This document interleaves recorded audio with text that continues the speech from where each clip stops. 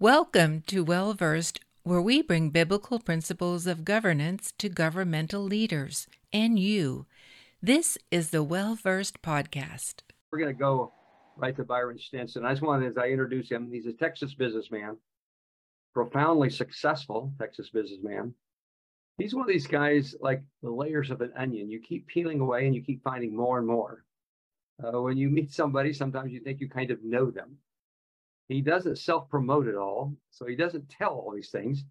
So you have to kind of ask questions. And as you ask questions, you probe and you find out, oh my goodness, this guy's a lot more than I thought he was. He already was a lot. He's accomplished that too. And then you ask more questions, you find, oh, he knows about that subject too. And it's been quite astounding as I've just probed and kept asking him questions, the things I've learned from him. And we're going to, next May, we'll be in Israel.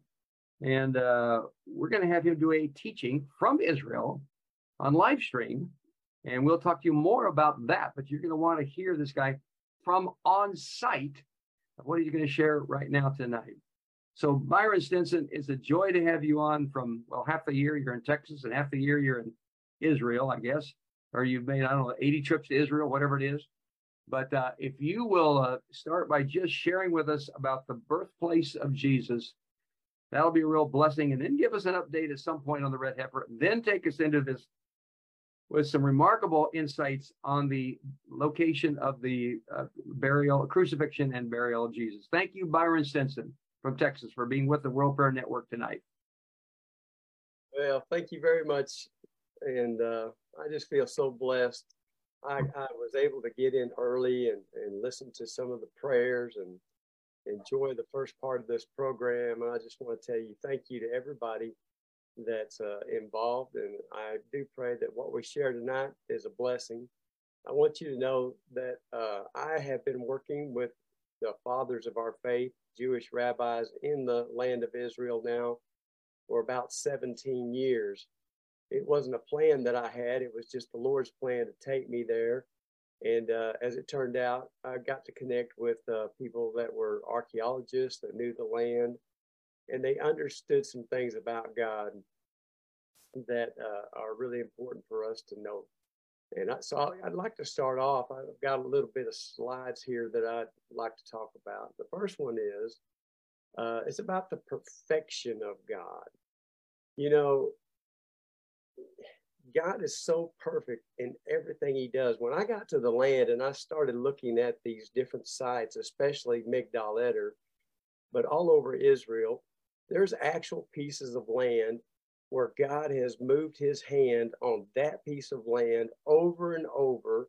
I call it spaced repetition teaching. God is teaching us in the land itself, spaced between hundreds and even thousands of years, events at the same piece of land. So he's done the same thing, you know, with our like the feast that he gave us. So let's start off with talking about, you know, we got Abraham.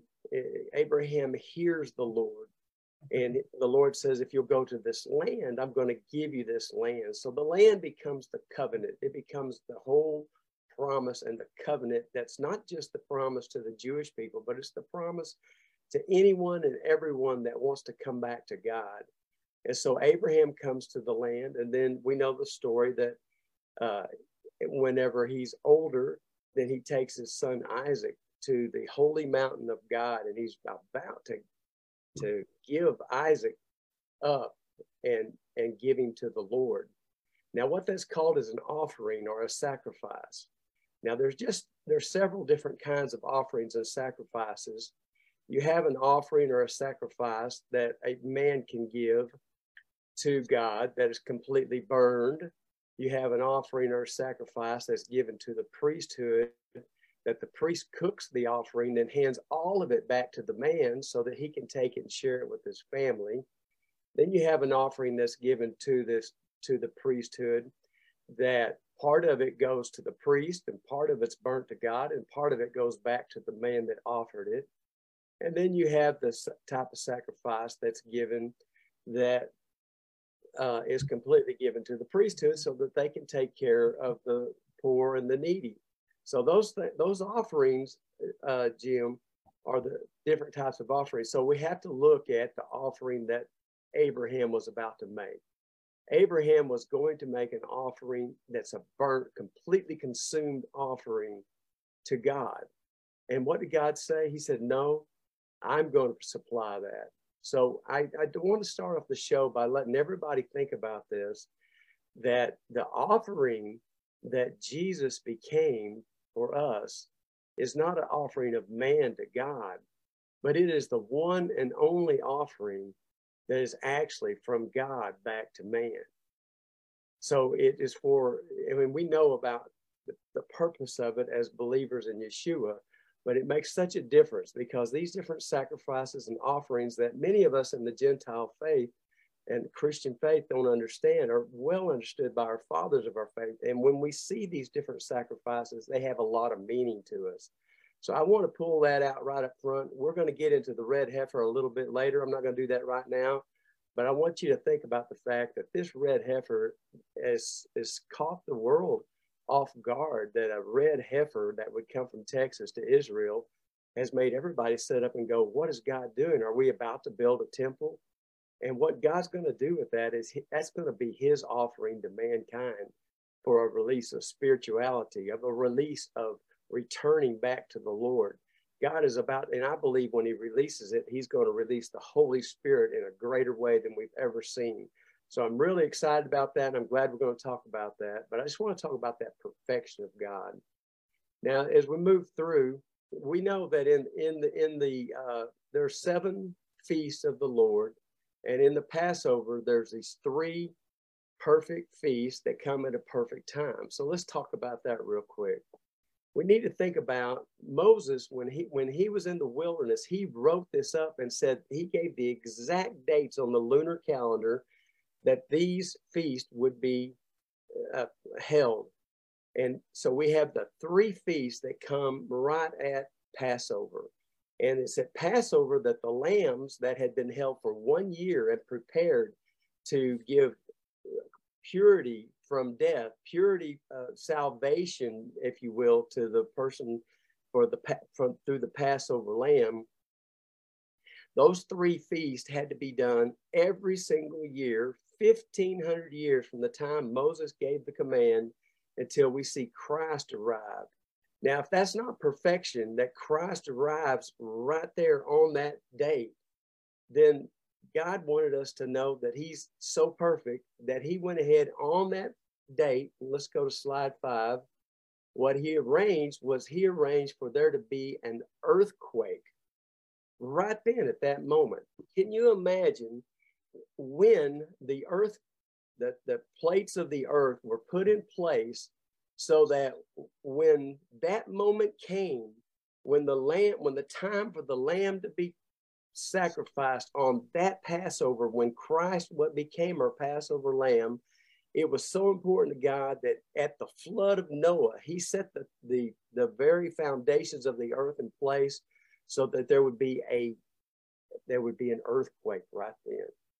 And if that's not enough for us to know the perfection of God, God was so kind to mankind to show us his perfection that he also went ahead and had there be an eclipse of the sun. When did God set up that eclipse so that it would happen at that very moment as Christ gave his life? Of course, we know it's whenever he set the solar system in place in Genesis. So God was trying to be very clear with us in his perfection about what he's doing. But here's what's happened to all of us is whenever our Jewish fathers of the faith that had kept that lunar calendar, that had kept those facts and kept all that together, once they were taken out of authority, especially first you have the tribes of Israel that are scattered in 722, the northern tribes, and then you have the tribes of Judah and the scattered tribes amongst them that get taken to Rome.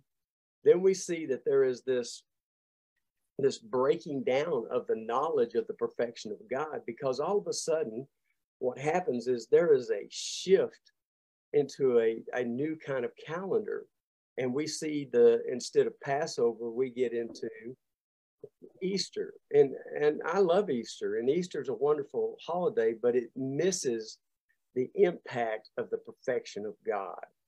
And so those things kind of get lost on us out in the world. And our Jewish fathers of the faith, they realize that we're missing that perfection of God. And it's their responsibility to hold on to that perfection and to help us see it. Now, I know that's exactly what Rosemary was saying earlier, that it's been their duty. It's their calling to keep those things for us.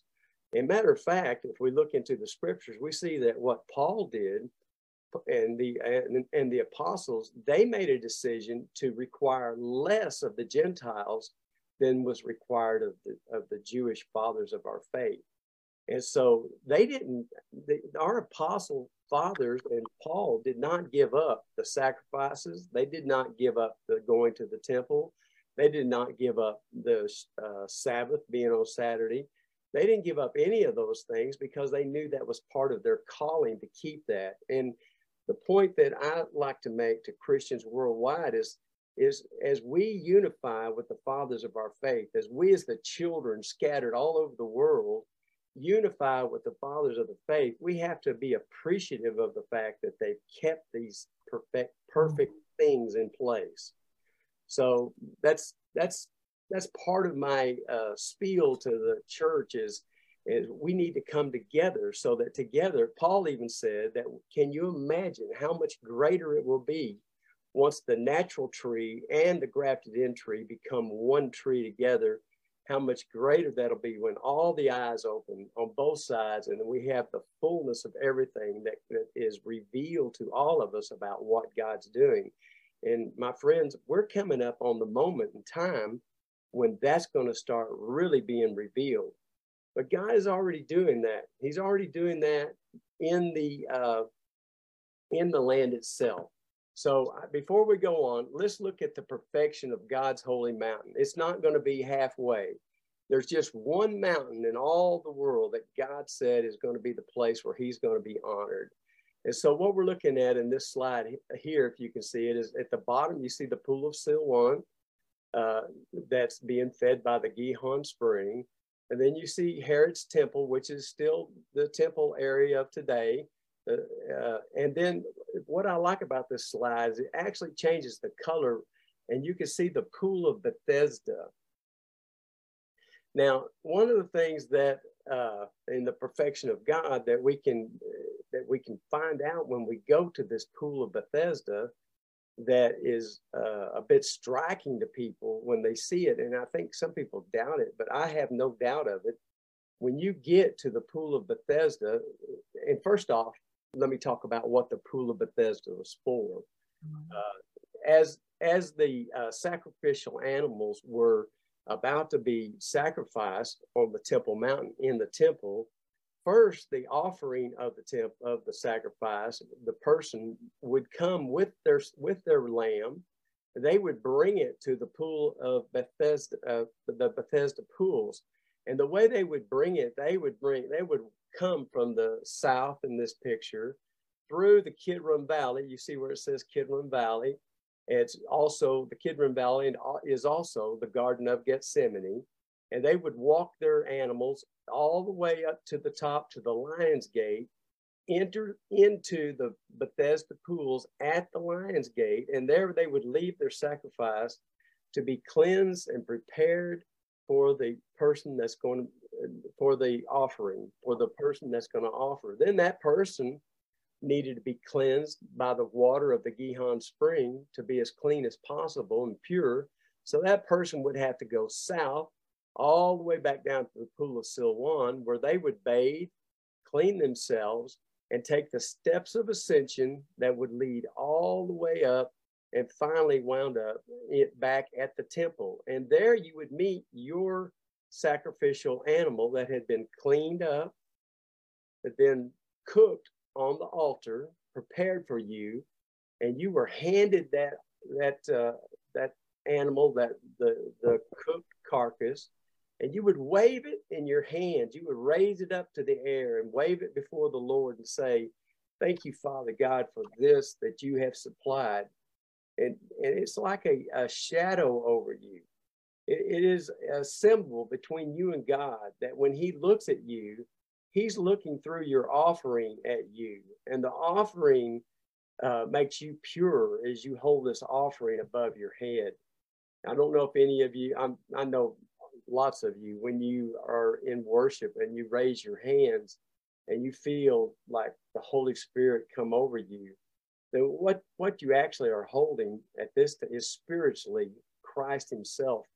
He is our sacrifice that is taking the eyes of the Lord and letting the eyes of the Lord see you through that sacrifice. That's why we have such tremendous feeling of hope and joy as we raise our hands and worship our Father, because Christ is like our sacrifice in our hands.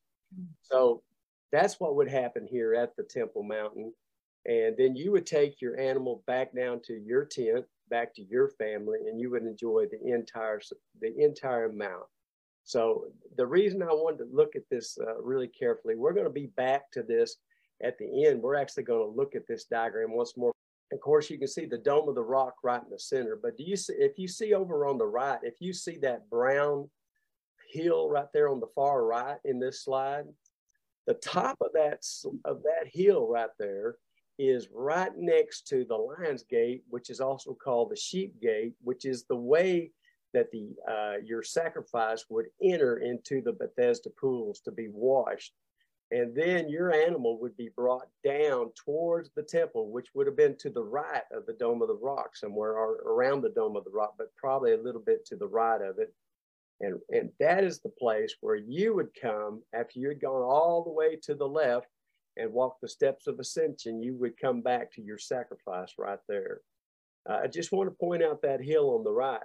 That hill on the right is the very hill that St. Stephen was stoned at. This is where Paul stood and agreed with the stoning and held the coats of the stoners right at the bottom of that hill. For right at the bottom of that hill is where we find St. Stephen's Church, and we know that this is the hill of stoning.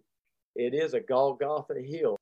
Let's talk about at Migdal Eder, let's talk about how God used spaced repetition at one place to show you his perfection. Okay, so you mentioned earlier that we see Migdal Eder the first time, it's in the book of Genesis, and we see that Jacob is making his way to Hebron. He has entered the land at a place called Gilgal, and there he had met with his brother, and his brother says, come on, I'll take you quickly to Hebron. And he said, no, my wife is pregnant, and I'm going to take my time, and I'm going to make my way to Hebron slowly. So the way to Hebron from Gilgal is to come up by Shiloh, north of Jerusalem. And the little lines that you see are roughly where the ancient road, if you see leaving Jerusalem headed south towards Bethlehem, that's the ancient road. And so Jacob would have been on this road. Now, once again, I mentioned earlier that we lost a lot of the perfection of things when the Jewish people were taken into Rome, and the Romans changed things like from Passover to Easter. These different things got changed. We went away from the perfection. One of those things that got moved is the actual city of Bethlehem. Now, the Bethlehem of today has been there since the time of Herod, but it wasn't probably called Bethlehem at the time of Herod. It may have been, but there was a problem with knowing where Bethlehem was. So you'll have to follow me. If you know the story of the destruction of the first temple, that's Solomon's temple. Solomon's temple was torn down in 587 BC by the Babylonians.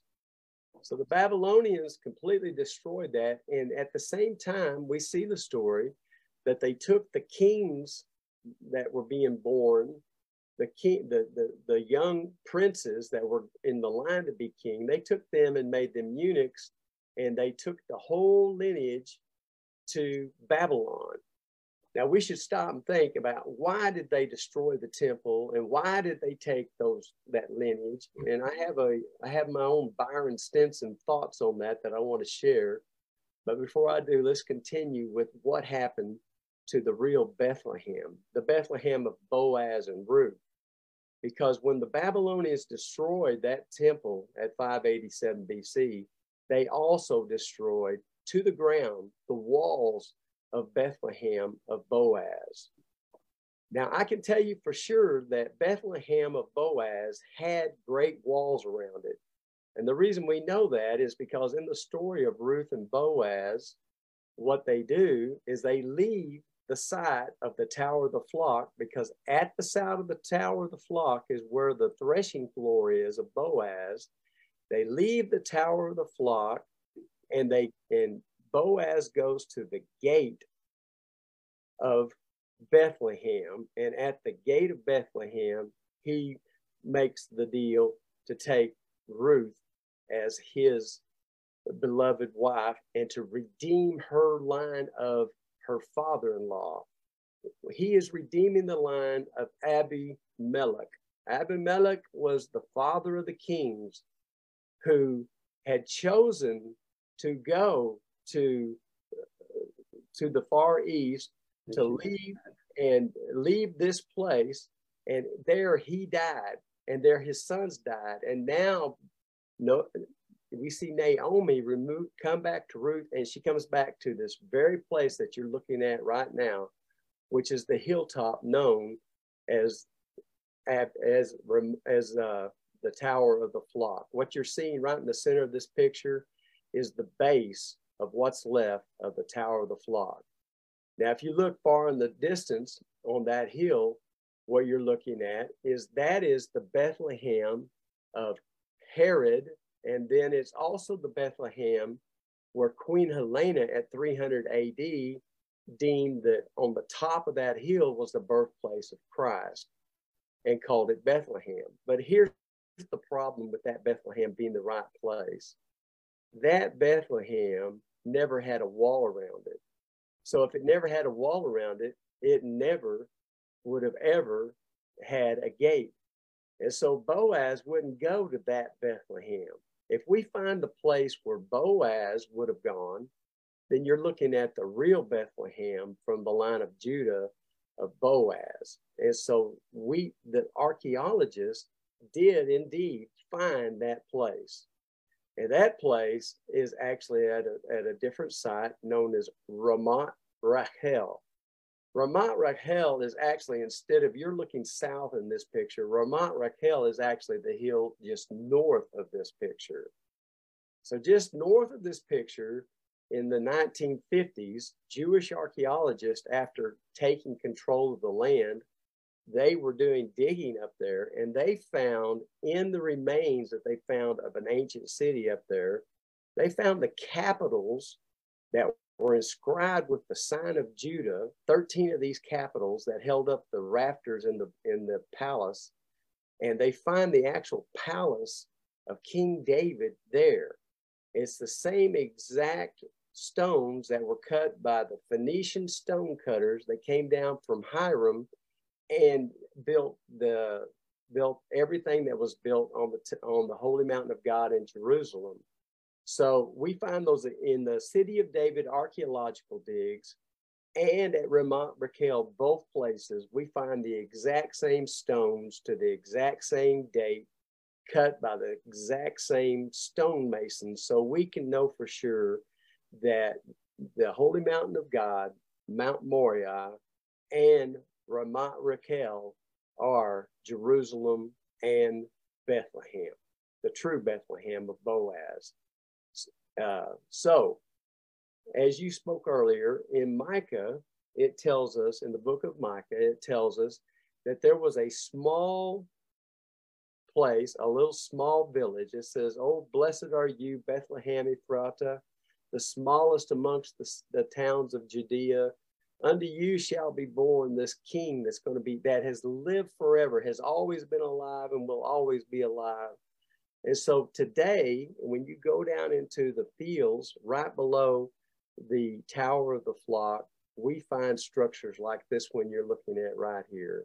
There's a lot of them, because this was the city center. This is where the people lived, and it still is standing today, of where the people of Bethlehem Ephrathah live. This is one of the shepherd watchtower bases in the fields of Ruth. And here is Migdal Eder, evidence of the watchtowers in the shepherd's field. So this is another one that's starting to be collapsed, but this is another place where people live. You look in the distance, you can see actually another one just a little bit further along.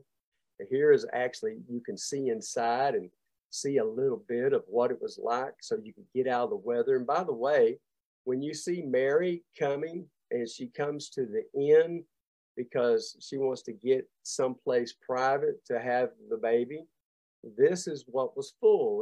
There were her kinfolk were in here. They were staying in here, and there were no places here in these places like this. So this one, you can see that the stone is not made with field stone, but it has been carefully shaped, and the face of every one of these stones has actually been rounded by very efficient stone cutters. And this is one of the major ones that's overlooking straight down in the field. And the field below that you're looking at is the shepherd's fields, a holy place that Solomon at first, this is where you see Ruth, and we're going to talk in layers here. First, you see Abimelech, who goes to Moab with his family and dies. He's here, but he leaves here. Naomi comes back to this because it's her home place, and Ruth is gleaning wheat down at the bottom down here in these fields. And then Boaz, who's above this at the threshing floor, is looking at her and says, leave extra gleanings for her. And so this would be one of the major towers that's still left there that point this out to us, that this is Migdal Eder area. This one here is not the Tower of the Flock, but it's one of the more important ones in the area. So later on, the tower, King Solomon, what he did here in this area was he set aside all of this, because this was the family place. You got to understand that for Solomon, he's now the son of David, who is the son of Jesse. And David grew up in these fields, and now these fields were set aside so that they could have priesthood work these fields and raise up the Passover lambs and the sacrificial lambs that people would be able to buy.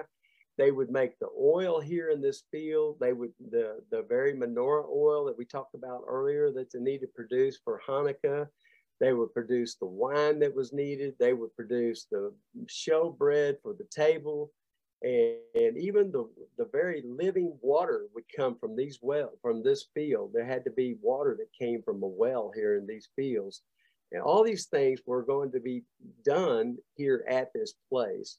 So Solomon, being king over a mighty nation, now goes to this very small area called Migdal Eder, and there he cuts into the limestone a facsimile, something that is the shape of and built just like, pretty much like a tabernacle tent. It has an outer court area, it has a holy place, and then it has a holy of holy places. Now in this picture, I'm at the entrance into the outer court. And for many years, the archaeologists that were looking in these fields, they believed that there had to be a well here for the living water, because before the priest could enter into this structure, they would need to wash their feet and their bodies. They would have to wash before they enter into the work that they would do with the Passover lambs.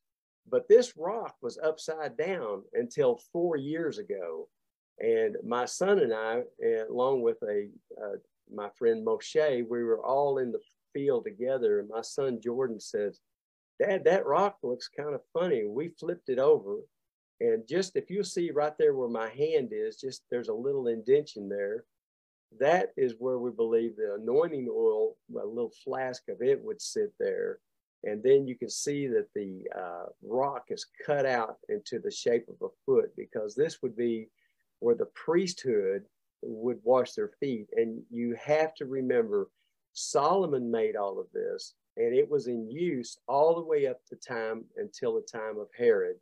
It was in use. So here in these fields, there were 1,000 years of priesthood working here. And because there were priests in this area, there were many, many, many hundreds of artifacts that were left actually in the ground, buried here at this place. And we'll get into that a little more about that in just a little bit. But those artifacts were found during World War II by an archaeologist named Borowski, who actually his collection can be seen at, not the collection from the Tower of the Flock, but his collection of other biblical artifacts can be seen at the Bible Land Museum, which is there in Jerusalem. So once again, here's the shepherd's fields. This is where Ruth and Boaz would come together. This is where the wheat would be raised. Still a beautiful place. On the hill on the right would go up to Herod's Bethlehem. In the far distance, you can see where Herod's Beit Sahur, which is the house of merchants, where Herod, he had his priesthood that had shifted from these fields and were actually busy down at Lachish, raising up everything that needed to go to Herod's temple. So once again, the perfections moved, because you went from the house of David and you went from Judah, and you went to a king who's not from Judah. He's Herod. And so he shifts everything away from the house of Judah. He shifts everything over into a system that is not the perfection of God. God's in charge of all of that, we know, but that's what happened during the time of Herod. So back just a clarification now. Yes. The Migdal Eder, the Tower of the Flock, yes, referred to in Scripture. The Migdal Eder is the place where Jesus is born, correct? Yes. And so what you're showing us right here, this is the site where Jesus was born.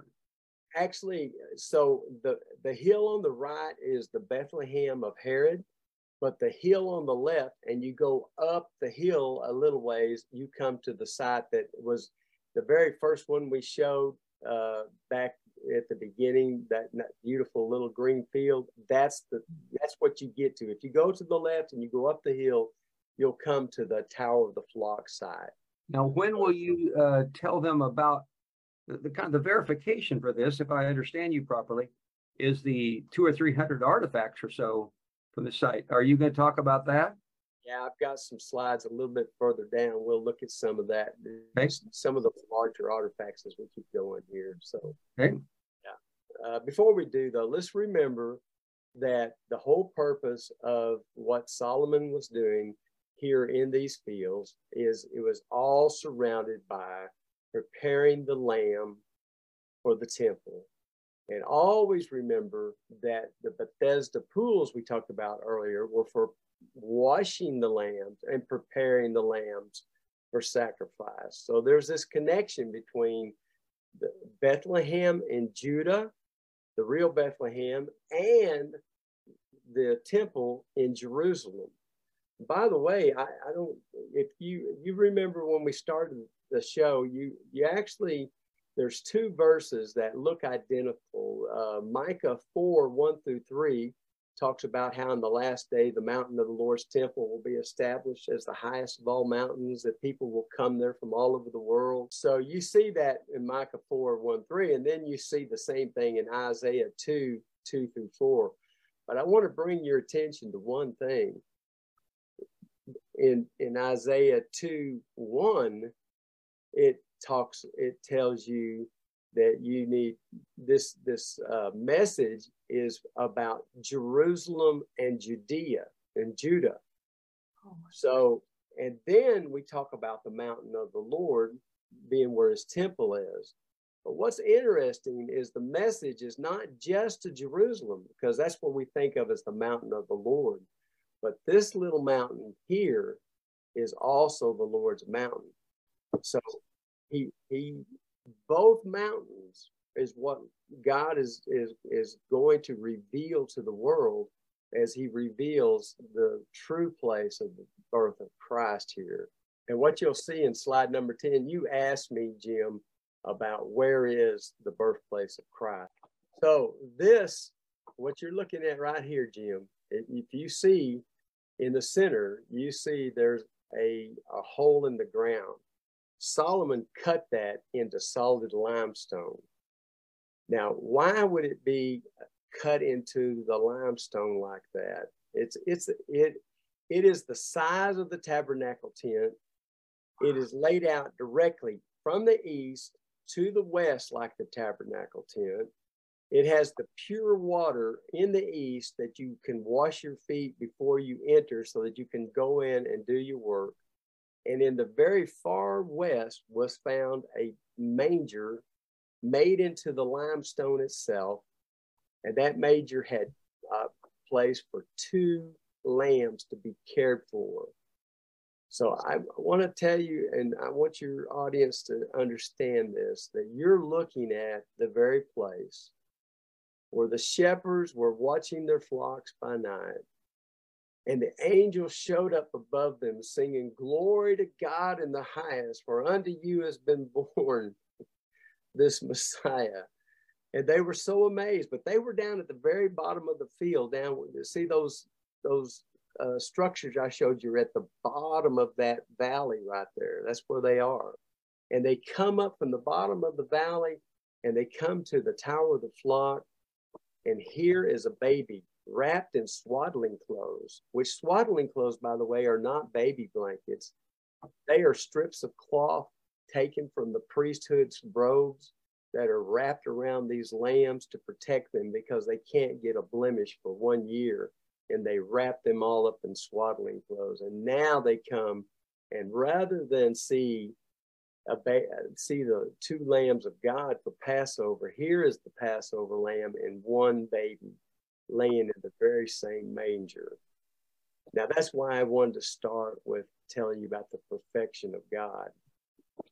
This story is too perfect for any man to make up. This story, when I heard it in 2007, I thought, this can't be. But what I found out by all the other sites and all the evidence that came from this place is that with God, he's that perfect. He sets the stones in place to have an earthquake at the moment his son gives his life. He sets the stars in place to have a solar eclipse at the moment that his son is going to give his life. And he set this place up by Solomon 1,000 years before Christ is born at this very location. And he takes the lambs for 1,000 years that lay here year after year to be the satisfaction 1 year at a time for the hope of salvation, and then delivers at the perfect moment in time the birth of our hope of salvation right there at the place you're looking at. And this is the place of Migdal Eder. Here at this place, and we'll leave the slide on here, we got to realize Jacob came here. On the right-hand side, he buried Rachel here at this place in the tomb. He moved across to the left. He set up his tents and he mourned her here for a year. After that, Ruth and Boaz came to a threshing floor. On the left side of this picture, you see a low indention.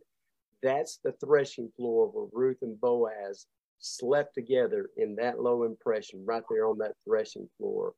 Over to the left by the threshing floor are still the wine presses where the priest made the wine right here on this place.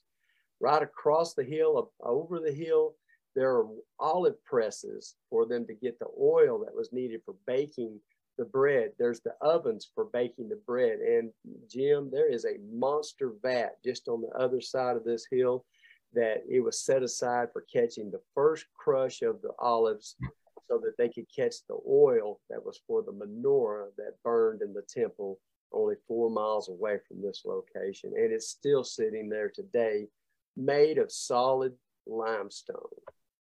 Now, a lot of people don't understand the connection to the limestone, but let me give you just diverse just a minute. You know the story of Jesus' first miracle. He's in Cana and they run out of wine, and the mother says, just do what he says. And so they bring the stone pots that then he turns the water that's in these stone pots into wine. Now, if you were just a poor pauper, if you were just from a family of poor people, then you wouldn't have stone pots, because stone pots were very expensive and they were just for the exclusive use of the priesthood.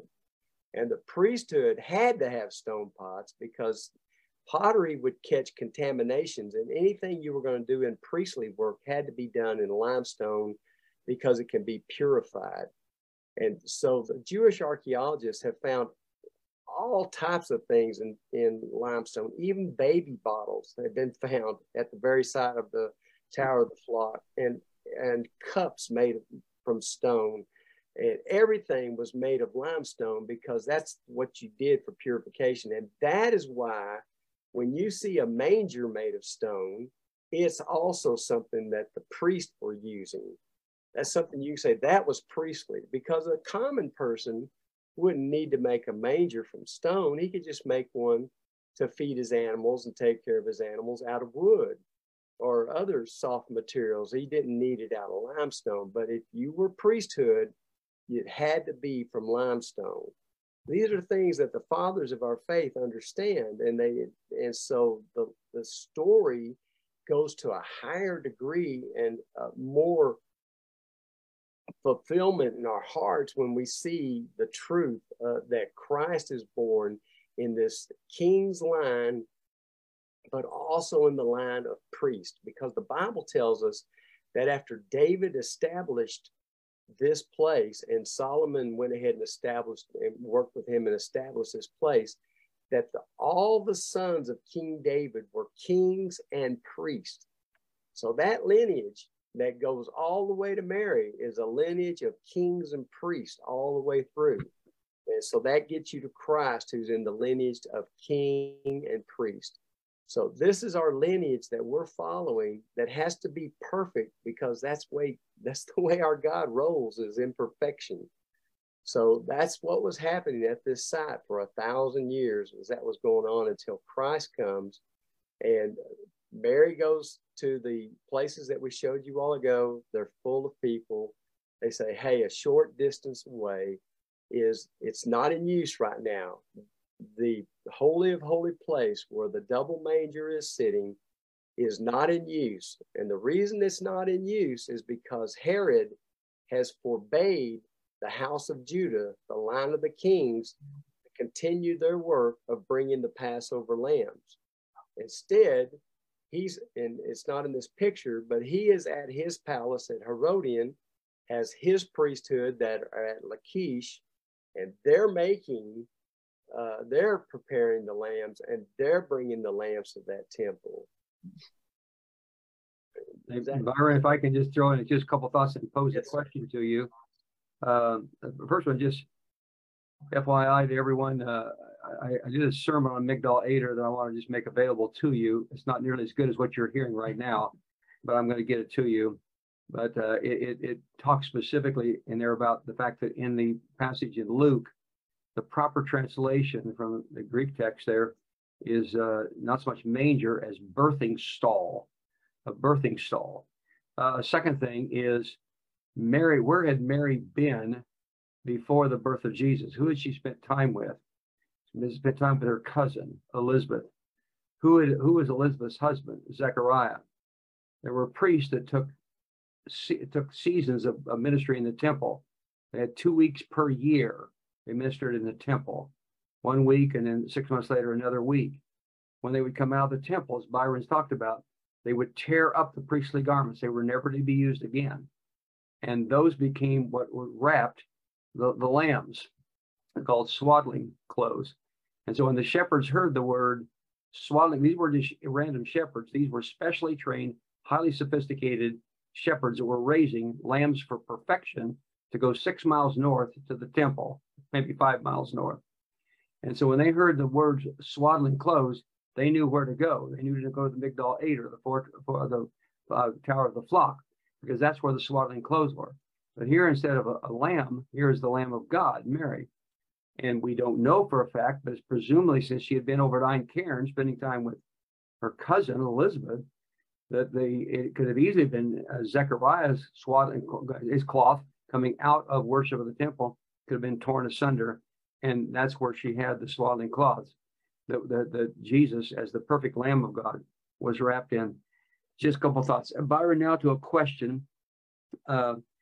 And if I ask a question, I recognize there's stuff that you know that you cannot speak about. So we respect that. And just if I ask a question I shouldn't, just say I'll pass on that one. The ownership of this land currently, or to what extent is this known, and all the artifacts from here that you're going to talk about in a moment that verify what you're saying. Do you want to say anything about the ownership of this land currently, or is it best to leave that untouched? I just submit that question to you. I'll be happy to talk about that. The Catholic Church actually has control of this site. When we did some favors through the Moreshet Foundation that I helped found in 2007. There was a problem in right below the Eastern Gate in Jerusalem. The Garden of Gethsemane was a terrible mess. It really was. So it was in a terrible, terrible situation. It had a lot of trash in it. The tombstones that were there had been knocked over by people walking through there. We came up with a plan. There it is, through the Moreshet Foundation. We came up with a plan to clean the Garden of Gethsemane. And the Catholic Church accepted that plan. We worked through the mayor's office and through a company that set up to help facilitate those types of projects. It's called the East Jerusalem Development Corporation, or PUMI. And we were able, if you're looking toward the Gold Dome, we're here on the Mount of Olives. We're actually taking this picture roughly from the place where the red heifer ceremony is going to be held. And the Garden of Gethsemane is directly in the middle between the Gold Dome and the Mount of Olives. That is where the Garden of Gethsemane actually is. And we were able to go there with our foundation and start a project that was $3.4 million, put in some sewage and beautified and fix all of that up. So, but after it was all cleaned up and everything was done, we asked them for permission to actually be in and teach at the Tower of the Flock site. And that's how we've had permission to go in and explain to people what is there in the fields below, and up there on slide 10, what's actually inside that rock wall. That's the actual base of the Tower of the Flock. I'm eager for you to go ahead and make the case why this is the actual birthplace, but you'll get the artifacts later. So go right ahead. Now you're looking at artifacts that came from the Tower of the Flock, Migdal Eder.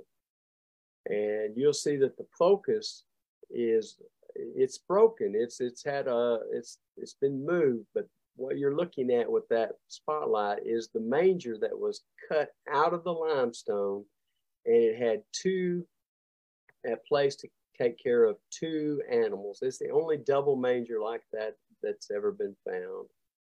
And you also will see there were other artifacts. All these artifacts that you see came from that place, and they speak to it being the birthplace of David and the birthplace of Yeshua at the exact same place, because Yeshua comes from that line of King David. And you'll see there was an entry archway that was in use in that area. See it at the back with the two lions on each side. To the right of that, you see that is a marble wash basin for cleansing the lambs. Those are some of the stones that were there for the living water to pour out. This is a gate that was there that you would enter into to get to the double manger. And there's another picture of the double manger. All of this, by the way, We have it in a museum in Kansas, and we're working towards opening that up so that people can come. If you look over on the left, you'll see that gate over there. It's hard to make it out, but I can tell you what's on the front of it is a menorah, and it has the inscription of Jude or Jewish on it. And then above it, you can see all of the work that was done on that stone. So it was a stone that it's like the glory of God. It's like the seashell glory of God carvings that held that gate in place. So all of those things were able to be saved from that site during the time long before it was Israel, when it was still Jordan, and it actually was under the Germans actually had a lot of control of the site. That's when these artifacts were taken out of there. I don't have the whole story of how these artifacts got moved from that time until 2007. I can tell you, I had become friends with these very influential Jewish friends of mine that had control of these artifacts. They asked me if I would protect them by storing them in one of my barns on my farm. And so we did that from 2007 to 2014. I can tell you that we kept these artifacts. Some of the things that's included were bronze swords that were David's fighting men's swords. We had 60 of those. And the museum is just full of a full truckload of artifacts like this that came from the Migdal Eder site, guaranteeing that that is the actual site where Christ was born. And it's all about to be revealed, and you're one of the very first ones to get to actually see and hear all of this. And just glad we shared it with you. And my wife and I have been privileged to go and actually see them for ourselves. I could hardly believe it. And so we saw them ourselves and got a thorough explanation. And Byron, it's kind of a shock to people. We are in Bethlehem, Migdal Eder, and then next sentence you say these are all stored in the state of Kansas. So at some point, will they be open to the public at some point? That's the plan. Our organization is called Build Israel. It's Boneh Israel.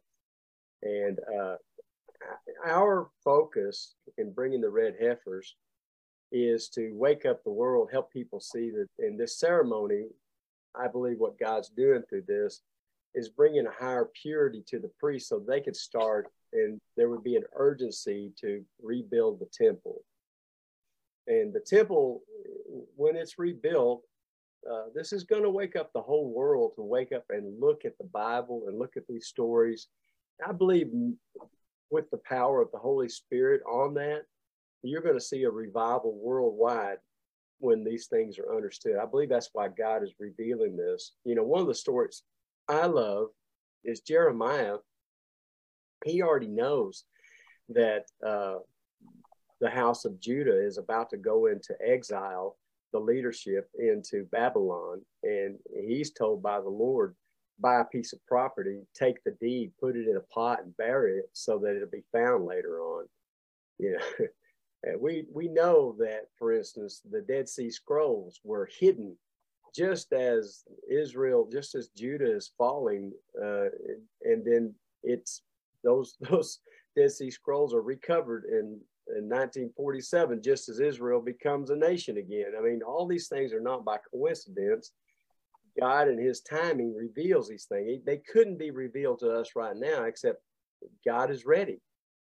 That should shake us all up to know God is ready. And when that temple is built, we're a short distance away. Everything's in place. The people are back in the land. The temple is built. The sacrifices will begin again. We know they'll begin again because the Antichrist comes in and stops those daily sacrifices. When those things happen, the coming of the Messiah is right at hand. So we're getting close. And these are all signs of that, Jim. We're looking at the path from Jerusalem east to the Mount of Olives. So if you look to the right, you see that's where Bethany is. Now, one thing that was always interesting to me was John the Baptist was baptizing at Bethany on the far side of the Jordan River. But Lazarus was living at Bethany on the backside of the Mount of Olives. So don't get those confused, but it's interesting that God used that same name in two different places that are so significant. So we see Christ revealed to the world by John the Baptist, who is the cousin of Jesus, who calls him the Lamb of God because he knew he was born in the manger as the Lamb of God. He reveals him at Bethany on the other side of the Jordan River. But where does Christ rise into the sky with the disciples watching him leave? That's at Bethany, which is on the right side of your screen here. The really interesting thing is that is also right next to Scapegoat Mountain, that Bethany. So Christ came for not just the Passover lamb, but also the scapegoat, is what I see in the fact that he left like the lamb, like the scapegoat. He's released. You see him leave, but you don't see what happened to him. Here at Bethany, Christ leaves. And then the angel says, why are you standing there looking up in the sky? Don't you know when he comes back, it's going to be like a flash and he's going to come right back the same way he left.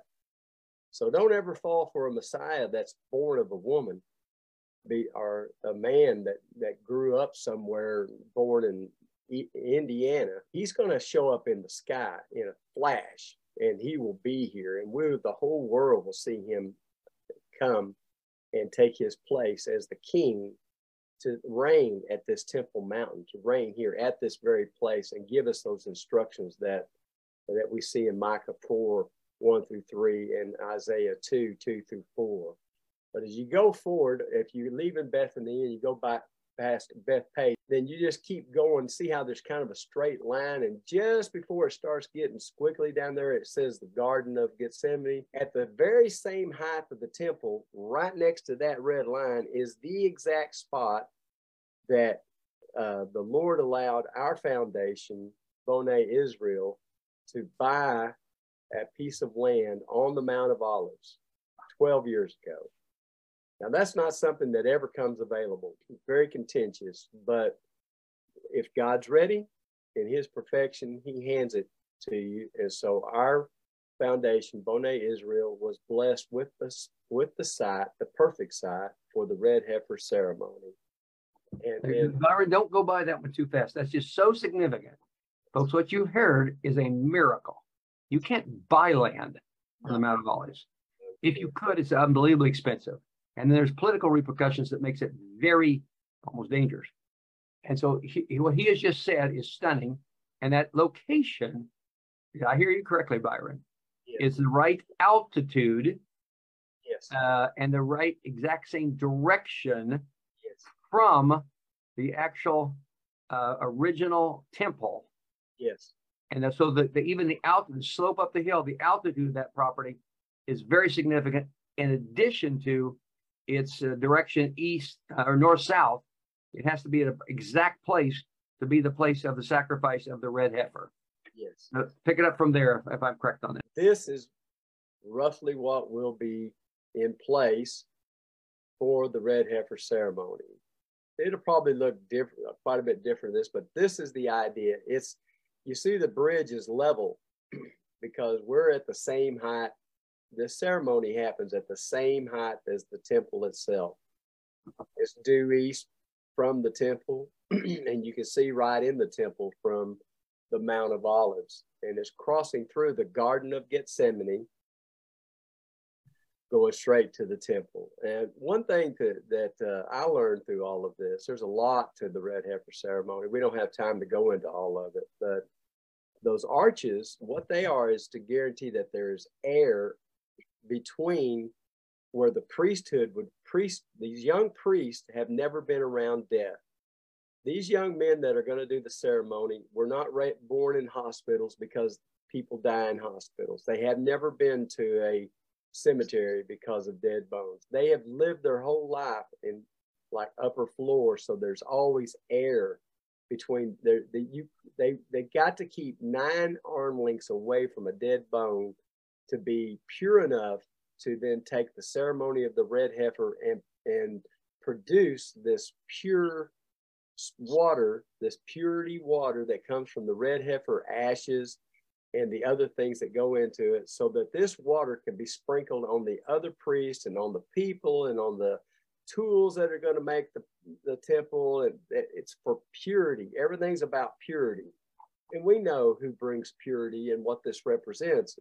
All of these images are like mirror images that we need to understand. God told Moses, write it perfect, because you're copying the heavenly things here on earth. And then he gave it to the Jewish people to keep these things for us. So there are things in here that we need to be willing to, we don't have to give up our faith in Christ. Our faith in Christ should grow through all of this, because Jesus said he did not come to do away with the law, but he came to fulfill every bit of the law. And so this red heifer ceremony, my friends, is in the law. And that is why the fathers of the faith, even though they don't really fully understand why God put this in the law, they're doing it based on faith that God said do it.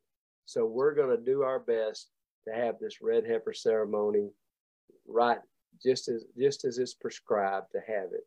So this is the site that's been given. This is where we're moving. What we want is we want people from all 70 nations to come, be in Israel, to partake of this.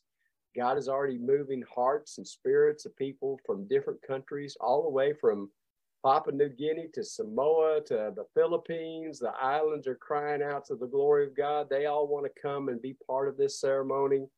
And it's just opening up for us as after we got the red heifers there, this thing is opening up. So it's happening, my friends. It's coming around, and all this comes together. Then we'll see the ceremony could happen around Passover or possibly Shavuot of 2024. The cow will be of age, so that can be done. This is a picture of what age do they have to be, Byron? They have to be in their 3rd year. In other words, they have to be 2 years plus a month. So they have to be in their 3rd year before you could have the ceremony. There is no, they time out after 3 years. As long as you keep them pure red, as long as they're not have used for any kind of work, as long as they're not been bred back and been around bulls, don't have any they don't have any scars that don't heal, holes in their flesh, any kind of blemish like that, then they can be used as they get older. And by the way, you're looking at a picture of one of the ranches. We had cows come from 2 different ranches in Texas. We looked at a lot of more ranches, but we wound up, these 2 ranches had the reddest and best cows, and the people that owned the ranches were the most cooperative and wanted to work with us and knew their Bible. And matter of fact, these cows on this ranch were raised specifically because the rancher loved the story of the red heifer back in the 1990s. And he got the reddest bulls he could find and the reddest cows.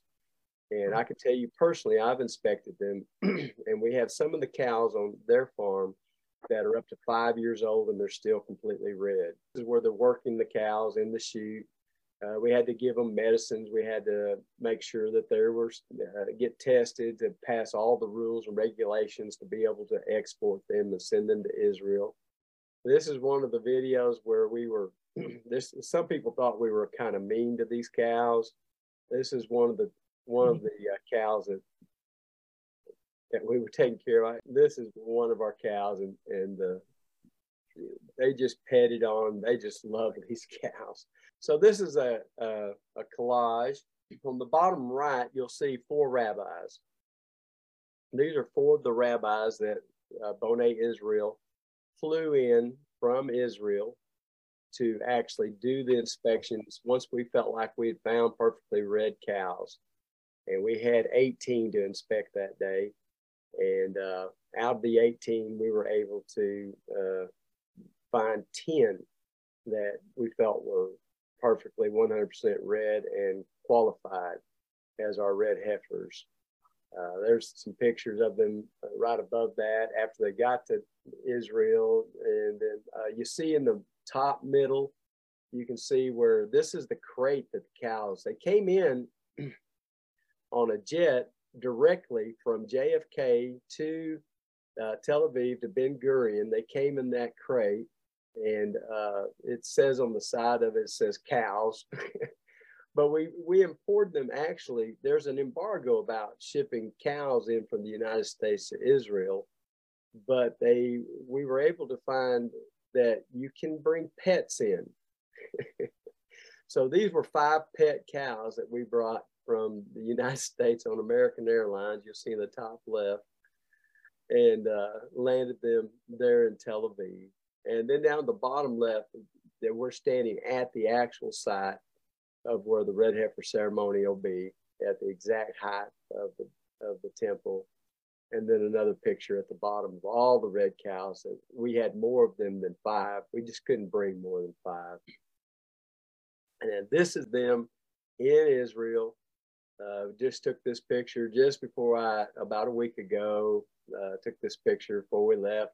They're very protected. It's heavy metal around them, good food. It had rained some that day, so it looked kind of wet right there. They're not normally wet like it, but it had a big, Israel doesn't have a lot of rainfall, but it had a huge rain just before I went up there and saw them. They're still all red. They're still looking good. And they got about 1.5 years to go. So we just need one out of the 5 to stay all red. And what you're seeing here now, we're kind of jumping back to the Tower of the Flock, the Migdal Eder, and to the whole story of Mary. Now, and I've brought this up several times. So let me just back up and make this really clear to you. From the book of Genesis, we see that Judah gets a blessing from Jacob, that he will have the scepter in his hand and he will have the rod between his feet. So the scepter means he's going to be the king, and the rod between his feet means he's also going to be the priest. As a matter of fact, a Messiah that's what a Messiah is. He's king and priest. So we see the house of Judah is going to have that, but they also understood that there was a promise of a kingdom on earth that was going to be a kingdom for 1,000-year reign on earth, where the humans of earth find out the ways of God in a deeper and more meaningful way. That God's will would be done on earth as it is in heaven, and that this kingdom would come and there would be no wars and there would be peace on earth. And they believed, the first Jewish people were telling people that was what was going to happen because it was written in the Bible. Who didn't like that? First off was Nebuchadnezzar. You remember, he was in Daniel's dream. It's actually Nebuchadnezzar's dream that Daniel interpreted. The king, Nebuchadnezzar, was like the golden head of the statue. He's the first kingdom that comes against this kingdom of God. And they come to destroy it and to stop that kingdom from being set up. But they didn't stop it, because then it continues with the rebuilding of a second temple. And then you see the Medes and the Persians come against it. And then you see the Greeks come against it. That's all in that same story in Daniel, where you're looking at that statue. And then you see the Romans come against it. And the Romans had no interest in see a kingdom that's run by Jewish people, by the house of King David, and run from Jerusalem. So they come to destroy all that. And in fact, they decide, the Romans, that they're going to be the kingdom over all the earth. So they might as well just kill all the Jews. And when they couldn't kill all the Jews, they tried to convert them into becoming Christians rather than staying Jewish. And they couldn't get it done. And then you keep going and you see all these nations, some of them weak and some of them strong, trying to build this one world government. And we see the start of that being at the time of our friend Hitler, who's not a friend to anybody, who's horrible, who once again wanted to set up the kingdom over the whole earth under him and not see the kingdom of God come. Now remember all this time that our leader, Yeshua, Jesus, says, pray that this kingdom will come and God's will be done on earth as it is in heaven. And so that's what we need to be praying for yet today, that's about to happen. It's enough times that nations have come against Israel and knocked it down and tried to destroy the plans of God to start this kingdom. But the time has come in the dream that Daniel interpreted in the last days. Many nations, some of them weak, some of them strong, are trying to negotiate, work together to have a one world government. And they don't want to see this kingdom of God come that's with the head of it at Jerusalem, being the house of Judah, reigning from the Temple Mountain in Jerusalem. And they're fighting against it. But the good news is in the book of Daniel's getting a lot of information that he shared with us, and we can glean a lot from that, and many people have. But what I like about the last part is Daniel's asking for more, and God says, that's enough. Now you go to your sleep, Daniel, you sleep, but you're going to wake up and have a full portion in the last days. So any of us that have been chosen to be priesthood and are truly the Lord's, we get to reign with Daniel as priesthood in this 1,000-year millennial reign. I can't explain to you how God does that or how he's going to do that, but I can explain that was the promise that he gave us. And that's the promise he gave to Daniel. And I can see by the fact that he exiled the Jewish people out of the land, but as he promised, brought them back to the land, established them there, by the fact that all these artifacts are now confirming everything that God says. I can see that this is going to happen. You see Nazareth on the slide.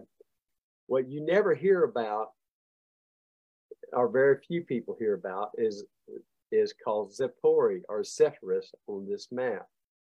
It's about 4.5 miles from Nazareth, where Nazareth is just a little sleepy village at the time of Christ. Zippori had about 400,000 people, and it was the center of trade. From everything from the Far East would come to Zippori, and then you would have leaders come from Egypt and from all over the world and meet the products. And there they would come together and they would bargain over and make trade deals at Zippori. But it was more than that. It was a city of great trade that connected the house of Judah and gave them power to people like the Egyptians. But it was more than that. It was the place that was chosen by David to have a contingency of the priesthood from his line learn at this location all of their jobs and what they were to do at the Bethesda pools and at the temple. And the teaching center has been discovered there. We can go there. It's just like a tabernacle tent. It's laid out from the east to the west, everything the same as like at Migdal Eder. And this was where Mary, being from the royalty, was from this area. Joseph was from the Nazareth, and he also is from the line of King David, but a lower line. But he winds up being betrothed to Mary, who's at the top of the line. She's like the top of royalty for the house of Judah, which was under pressure because of Herod, because of what Herod was doing. But that is who she was. And that is who, when we get back to the perfection of God and we understand this, and the Jewish people do understand this, then we can see this connection and how it moves into many things. And I like to teach on site there at Zippori. So I hope maybe we can go there and look at a lot of things when we're together in May and be able to see what happened there at Zippori. Make sure you can go. If you can go on this trip, you need to go. It's going to be great in May. So, okay. Byron, before you leave Nazareth Zippori, why was Mary, who is high royalty, say it one more time, why is she up in this little dinky nondescript town, very small in population, not even a wall around it?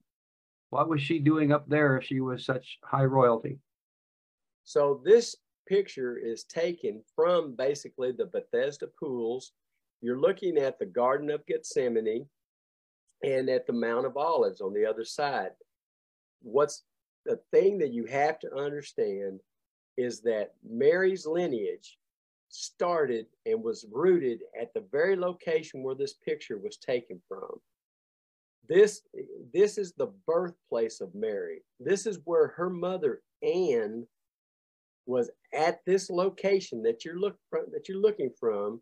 This is where they were washing and preparing the lambs of God at this exact location.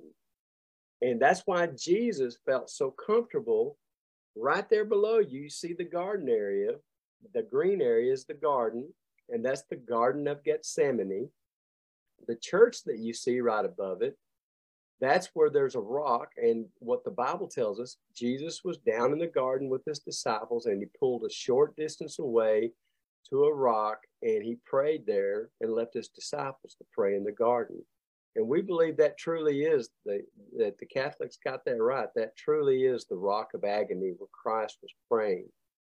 And then to the left, what you can't see, you see there's kind of a white road there, but to the left, what's there is where Mary was buried in a tomb.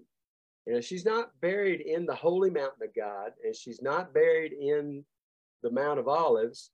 She's buried in between.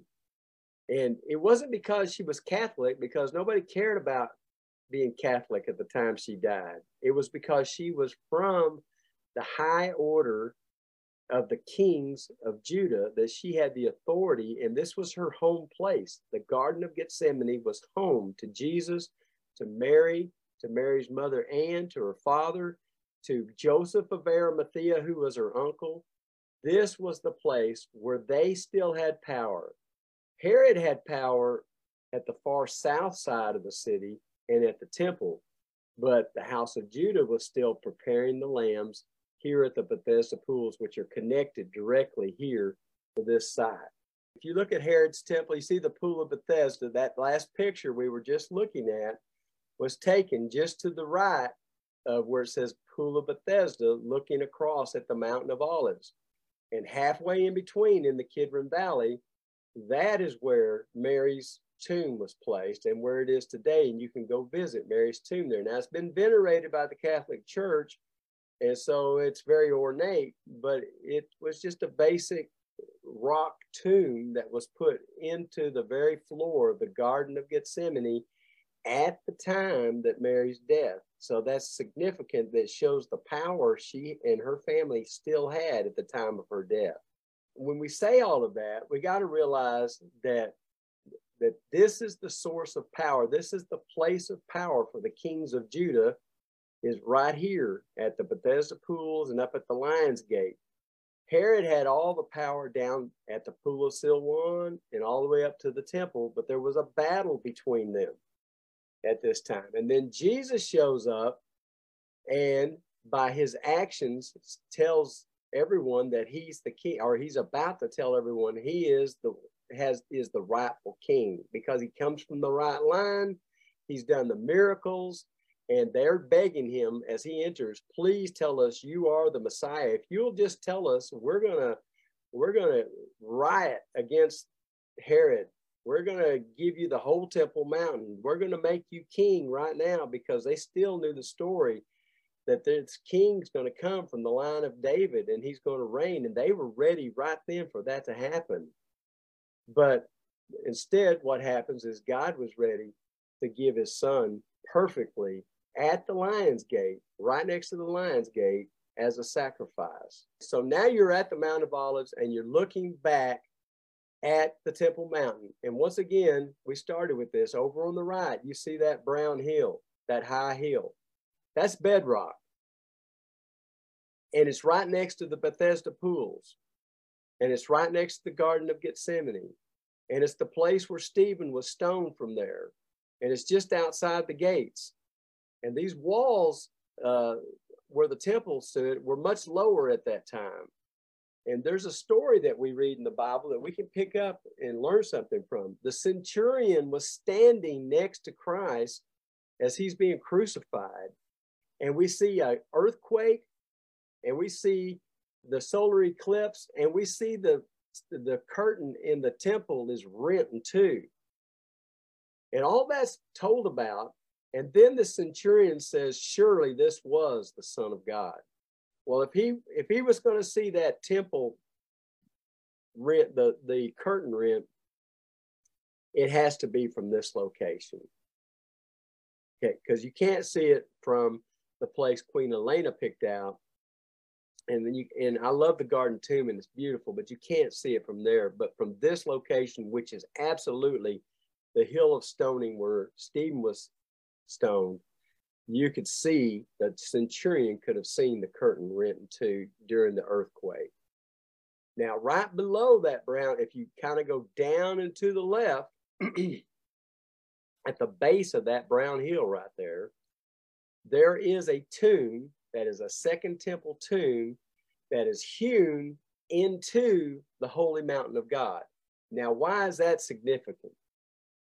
It's because no one except someone who is a king or going to be a king in the line of Judah was ever allowed to build a tomb into the holy mountain of God. If you weren't from the king, if you weren't going to be king or in the king's line, you could be buried on the Mount of Olives, close, but you could not be buried on this mountain. So we know for sure that that Second Temple time tomb was prepared for someone who was in the line to be king of Judah. I believe that's Joseph of Arimathea, who ran the garden, which was the Garden of Gethsemane. And there archaeologists have found signs here at this site that verify that. This is a Second Temple time tomb that is just sitting there with trash and junk in it at the base of that brown hill, and it's empty. And it had to be made for a king of Judah because that's the only ones that would have been allowed to actually put a tomb into that mountain. So we're going to pan up and we're going to look up that brown spot up high, and we're going to look at the place of the crucifixion, which is right up there to the left. And then we're going to pan across to the Mount of Olives, across St. Stephen's Church, and down in the Garden of Gethsemane. It's all right there together. The story is much more concise at exact pieces of land. We're talking about the place where Isaac was brought. This is where the temples were built. This is where the lambs were prepared for God. And it's Jesus' family preparing the lambs of God, and he is the Lamb of God. He's born in the manger as the Lamb of God. He is given his life at this very same place to be our sacrifice and laid in this tomb, and then arose triumphantly 3 days later for all of us. This is what I believe is the place of the crucifixion and the tomb. This is about our organization, which means to building up the Holy Land, Bonai Israel. And it's an organization that connects Christians who love Israel. We work as a team of people all around the world, right on the ground in Israel. Together, we're protecting biblical sites, educating believers around the globe, supporting projects that prove and bring evidence of the Bible's truth and ancient prophecies being fulfilled through our work. And please pray for us as we continue to do this work. We've been doing it now since 2007. We have other sites, things that we didn't even talk about. We're actually starting a visitor center at Gilgal, which is where the angel of the Lord is stationed. We have we just made an agreement with the ancient Shiloh, which is where the tabernacle tent stood 370 years. They're going to build a education center for the red heifer, a place for people that come to Israel to be able to come and actually see the red heifers and understand that. And so the government, thankfully, is involved in that and has already given us some money to get all of the plans together. And they've set aside several dunams of land for us to build on there at ancient Shiloh. That's really exciting. And there's other projects that we're working on too. So we kind of have our hands full, a lot of a lot of things. So we need any help we can get from volunteers to prayer warriors to people that financially have the ability to help us make these things come to life. And the team is strong and doing a great job. It's a mixture of Christians and Jewish working together. I want to finish with this one last thought. In the book of Malachi, at this last book of our Old Testament, and in the last chapter, in chapter 4, towards the last verse in chapter 4, God gives us a warning. He says, if the fathers and the children don't love each other, there's going to be a curse on the land. My friends, the land is the subject of the promise. We don't need a curse on the land. Now, some people think that fathers and children means that I need to love my children. I love my children. My children love me. And sometimes we get a little mad at each other, but in all, we love each other. But to me, it's talking about the fathers of our faith who have kept all of these things for us. Without them, we wouldn't have what we have. And then the children of the faith scattered all over the world that are hungry for more spiritual fulfillment through those things that the fathers of the faith have kept for us. And we are commanded to love each other, to come together. And these projects are the perfect place for us to meet, to get to know each other, to learn to trust each other, and to honor our same God that we both love. And in the end, Yeshua is who I believe will reveal himself as Messiah. I don't have to protect him. He's plenty strong to protect himself. All I have to do is just love the fathers of the faith and work with them and love you and do what Jesus told me to do. And that's to pray for all the world, that none would perish, but all would have eternal life, that all could find that redemption through the blood of the Lamb. Byron, that was just incredible. Obviously, we're going to have to have you back, and then we'll be talking to people about how they can sign up to be with us on that May 2, or even if it's by live stream, how they can we'll have sort of a subscription service of some kind, so they can be a part of that trip in May. Yeah, this May, Saturday, May 6th, we depart the United States, and 14 days later, we return on Friday, May 19th. But during that time, we're going to visit Nazareth, Sepphoris, these very locations that you could be a part of something as exciting as discovering the Dead Sea Scrolls, because all of this is happening in the year of Jubilee. Places are not just places in the Bible. Dates are not just dates. Everything is of eternal significance.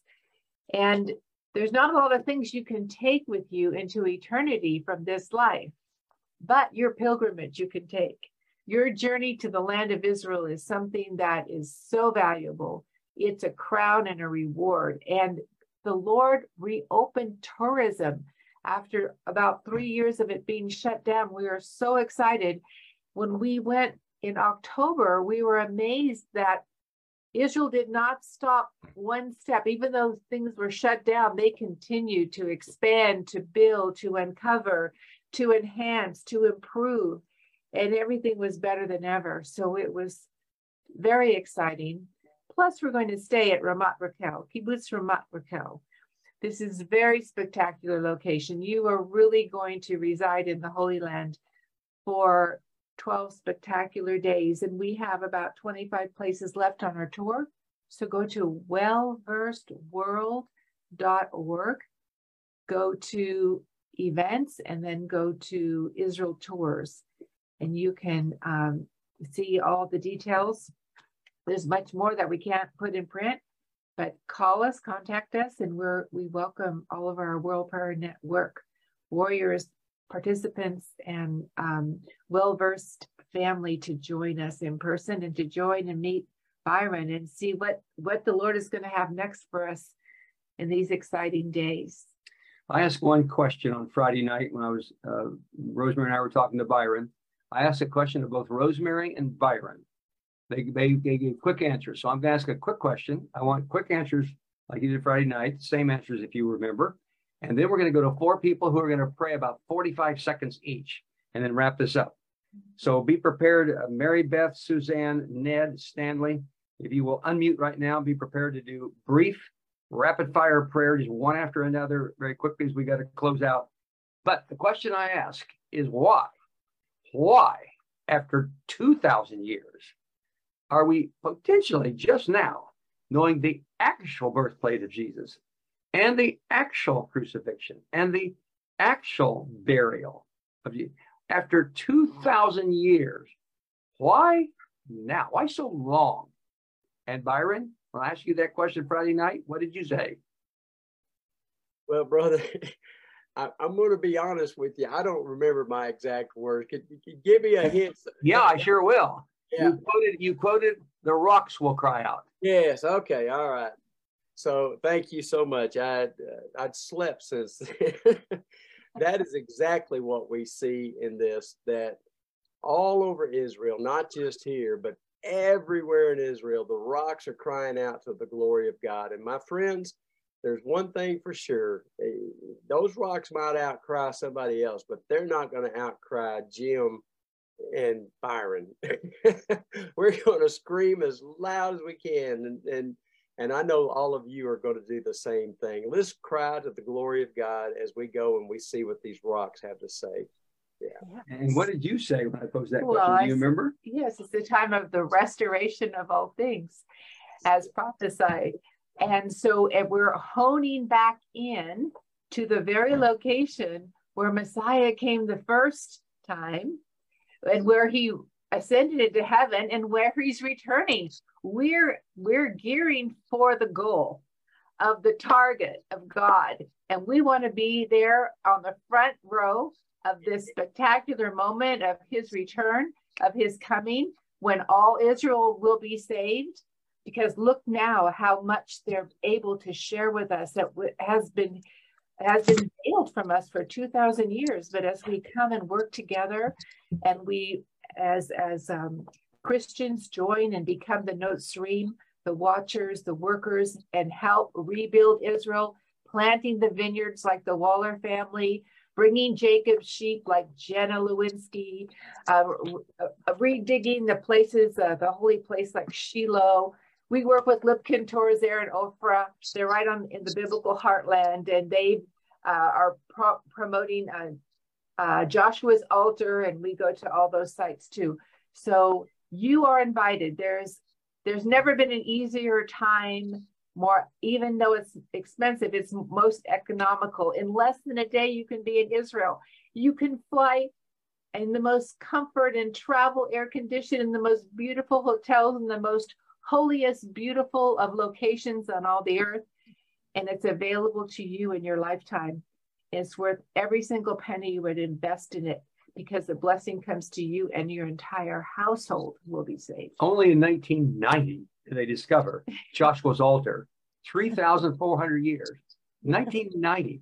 Then they discovered the Gilgals. We don't have time to talk about that. Aaron Lipkin's talked about this once before, World Prayer Network. I didn't even know Byron was involved with the Gilgals. You need to hear what the Gilgals are. It's unbelievable. Gilgal's not just a town. It is an actual footprint of God. It's amazing. And we go to this place, and here's this beautiful fortress being built. I found out Byron's the guy who built the thing. His footprint is all over Israel. It's astounding. So he's going to be with us on that trip. We're going to do some kind of a subscription service. I don't know how to do it. Byron, Rosemary, and I just came up with this idea a couple nights ago. Say, let's try to figure out a way to do it. Robert, so far so great. Absolutely. I hope you enjoyed today's episode. Please read the show notes for additional details if you would like a copy of the book or resources mentioned. Remember that Well Versed is a 501c3 tax-deductible nonprofit organization. We rely on your support and partnership. Don't forget to hit subscribe to keep up to date with our latest episodes. Leave us a 5-star review and tell your friends to subscribe too. Thank you for listening to the Well Versed podcast. For more information, please go to www.wellversedworld.org.